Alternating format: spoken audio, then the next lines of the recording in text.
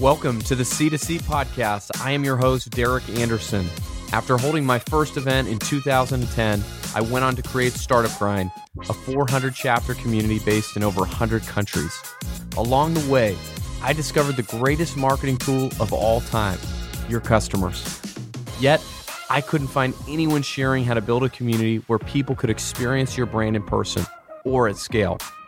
On this show, we talk with the brightest minds and companies on the planet about how to build customer-to-customer marketing strategies and create in-person experiences for your brand and customers before your competitor does.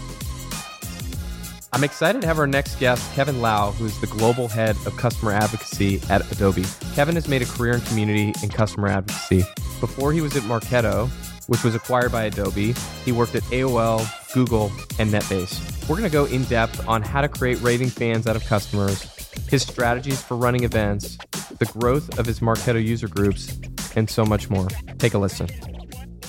Kevin, can you explain what you do in your role as global head of customer advocacy? Sure. So as overseeing all advocacy programs at Adobe, essentially what I do is we're here to kind of support not just the Marketo business, but also 11 different products and solutions. And the great thing about that is we're always looking to see how do we create stronger community ties with our customers? How do we build grassroots efforts that are really going to have lasting impact on driving retention, renewal, and ultimately just customers for life for Adobe? You've done a great job branding your community. I wonder if I was starting a C2C program from scratch, what advice would you give me on how to brand it? I think a lot of it comes down to, having those conversations with your customers initially. So getting their viewpoint exactly on what do they care about? What are they passionate about? How do you take their excitement and translate that into the messaging, into kind of the look and feel, and ultimately to what does it ultimately mean for them at the end of the day that's going to help them in their careers or in their advancement of, their expertise on the product or solution. So I think it all ultimately comes with starting with the customer in mind and getting that feedback initially. Yeah, I think, we talk to almost every phone call I'm on with different brands, one of the first questions they ask us is, do you have a Marketo integration? Do you work with Marketo? I mean, it feels like as a marketing tool, it's become so ubiquitous across the industry that if you're not using Marketo, it's almost a surprise. But also it feels like the community really has built, the mug brand it's really built this sort of lasting and powerful connection, which sort of extends, the product into people's everyday lives or into their sort of, education and training. I know you probably weren't there in the beginning when the Marketo community was first created, but do you know, as things have evolved, is it something that people talk about up and down inside the company? Is it something that's, still kind of a small initiative that, slowly working its way up? How is the program perceived internally and how is it supported? Sure. And going a little bit back on our history, I think Marketo as a company, we've been very fortunate that customer centricity or that alignment with the customer was always part of the DNA of what we do. And in a lot of ways, our user group program, some of our advocacy things that we do, it started very much as a partnership with the customer. And so having that kind of lockstep, mind in terms of just how we operate has been really the reason why I would say Marketo has been a very thriving business. And also ultimately one of the reasons why Adobe acquired us. I think the energy and the excitement that customers have for Marketo, I mean, we have customers that tout the fact that they bleed purple and, they're diehard users and they would never go to another company unless they use Marketo. And so we're fortunate that we take all that evangelism, that excitement, and they continue to, push the drumbeat forward. And I think it's definitely a call to arms as we got more integrated with Adobe in terms of how could we translate that excitement to other Adobe solutions? And I think it's phenomenal once you get to see a customer talk about it in person. And I think that was awakening, especially when we had our big user conference this past year, where Adobe employees could actually see firsthand what Marketo customers are excited about. I'd love to dive into your strategy for events. Could you break down how do you go about getting stakeholders to fund and support your events? Yeah, so the way that we approach it and we get our stakeholders internally to want to invest more, we approach it from the standpoint of what ultimately is going to be the end results or the driver for the customer. What's the goodwill or the actual metrics or things that we want to push forward, especially in 2020, they're going to have a bigger impact, not just for creating a great customer experience, an event, etc., but how is it going to have everlasting results? And so I think it's really important to have that strategic alignment with not just your CSMs, your sellers, your marketing folks, your support, but getting them all in the room and talk about what are the key things that we're trying to do, whether it's a large event like our summit, which has 18,000 plus people, or maybe even a smaller user group. Like, what is it we could do collectively that's going to, break down silos, that's going to create more collaboration, not just internally, but with our customers in mind. And that ultimately helps us get, whether it's the budget, the resources, the human capital to kind of move things along. And sure, things, of course, take time, especially when you have a 20,000 person organization. But I think if you can agree on like the commonalities of what's important with the customer at the end of the day, everything else kind of makes sense and starts to kind of play together. Getting people to show up for events can be really hard and frustrating. We've all had that experience. What channels have you seen work well for the Marketo user groups? Sure. I think, especially from a B2B standpoint, typically what we do, we still activate social is definitely a huge component, driving activity on LinkedIn, Twitter, things like that. But beyond that, we definitely tap into our kind of like our core advocate groups. And so whether it's a user group leader, promoting it by sending out an email campaign to letting people know about the next meeting, or it's like a one-off, notice says like, hey, if you're new to Marketo, check it out. A lot of that grassroots effort has still been very much part of what we do day in and day out to kind of drive butts and seats. And I think it's a lot of that word of mouth. What we also do at the same time is we try to put our subject matter experts, our customers, the ones that are actually sharing that information, we try to highlight their successes and their personal brand so that it's less about just go to the event for the sake of going for it, but go there to learn and, get the information that you need to help you in your business. And that ends up having to drive a lot of the excitement and a lot of the movement as a byproduct of it. For Marketo user groups, what do you think is the most important for actually growing the community itself? I think the biggest thing, of course, and I think a lot of community folks would probably agree with this, is engagement. So whether it's you're having a user group among two people and everything starts at, as a small group at one point, but it ultimately depends on how passionate, excited your fans are to talk about any type of subject matter, whether it's Marketo or how to build a kite or whatever, right? And so I think a big component is just maintaining that engagement level, whether you start from 2 people or going all the way up to 1,000 people. I think the principles are the same. It's like you want to get people there to connect and engage with each other. And eventually, as a byproduct, of course, having that make an impact on retention, renewals, people wanting to buy Marketo if they're a first-time customer, et cetera. But I think it creates that environment where people feel comfortable. It's a safe space. They could talk about some of the dirty laundry that they have or challenges that they're going through, but they can kind of commiserate with what's top of mind at that moment and how can they kind of solve these problems together.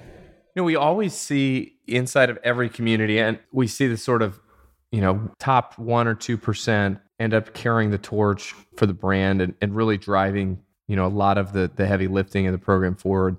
I wonder what characteristics does the top 1% of Marketo user group community members have? Like, what does that person look like, and what are they doing to really drive the things ahead? I think a lot of it depends on, what we look for in particular is beyond just the passion, the excitement of being a Marketo customer. I think it's the folks that really go above and beyond. And it doesn't necessarily have to be, huge acts of advocacy necessarily. It could just be someone that's consistent. So if you were to just think about it from a standpoint, if you were to hire someone, you'd probably rather hire someone that's consistent day in and day out versus someone that's a perceived rock star that just tackles one thing and then it's like a one-hit wonder. And so we kind of look at overall just consistency from a standpoint of whether they help us promote things or they're consistent in how they, proactively maintain their user group. They make sure they follow kind of the policies, the requirements, et cetera. But also the folks that are not afraid to also be candid and explicit with some of the feedback that they have.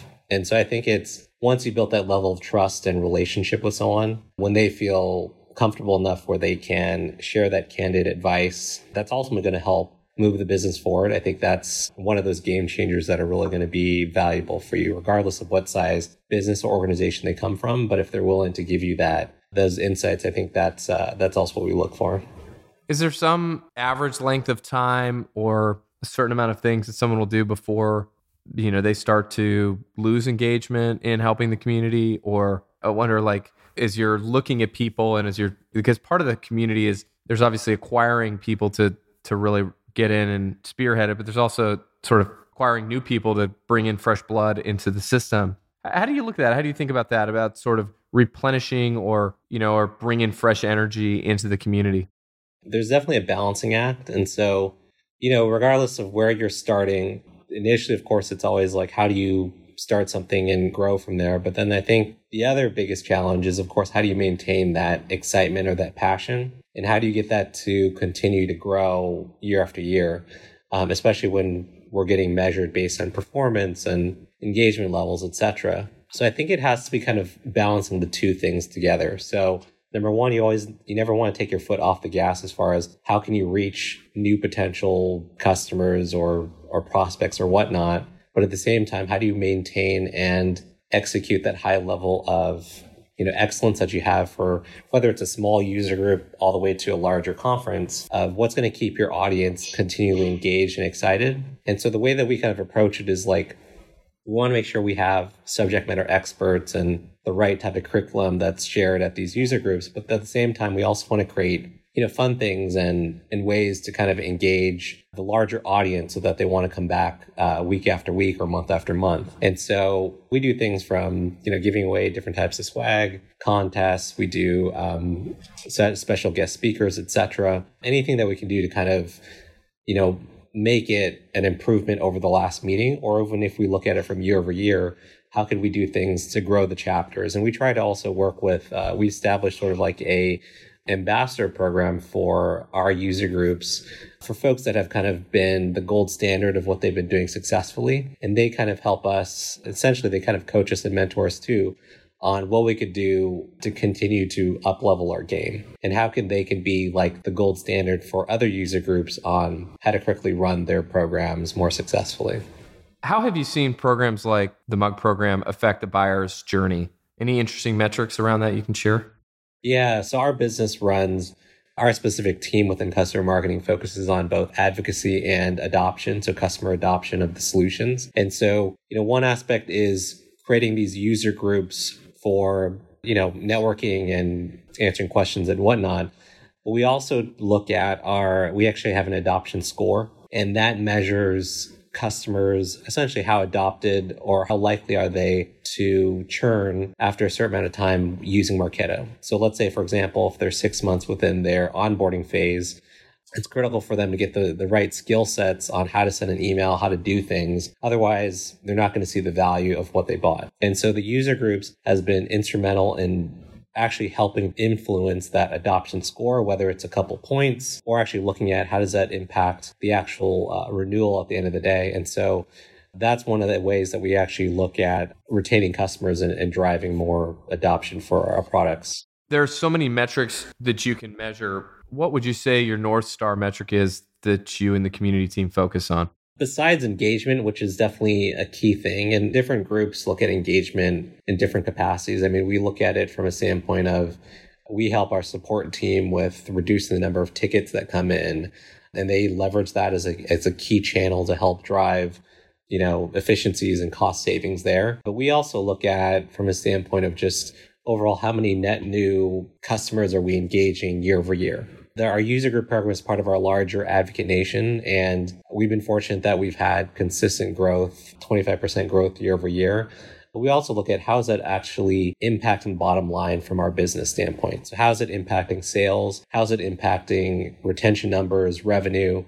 All that kind of stuff ties into the larger picture of whatever the number is that we're trying to hit for the year. How can we either protect that revenue from a renewal standpoint, or how do we drive net new sales through some of our advocacy programs? All right, Kevin, as we wrap it up, tell us about a community you love and what do you love about it? I actually really like Stance. I don't know if you guys are familiar with Stance, the sock company. I think they are one of, early on, I thought they were one of the most innovative companies as far as creating a lot of different like unique lifestyle brands as part of different socks or different collaborations they do with whether it's sports, celebrities, or movies, etc. I'm also a big Star Wars fan, so they did this huge launch around a lot of the movies that came out recently. And I think they've just been really good at creating a very proactive engagement with customers. And they actually ask their customers, like, what type of socks would you want to see in the future? Create your own. And they give them that flexibility. But they also stay innovative in the fact that there's a lot of competition out there, especially in retail. And I think a lot of places you can get socks today. Some people that are also kind of copying what they're already doing. But they've created subscription boxes. They've done other types of collaborations to stay relevant. And I still think they also have a very unique company culture. They even have a skateboard ring in their offices. So I think it's all cool stuff as far as like what they're doing from engagement and a community standpoint. Thank you so much for listening. If you like the show, please leave a review wherever you listen to this. If you'd like to see more about how to create your own event community, go to bevylabs.com/pod. Again, that's BEVYLABS.com/pod.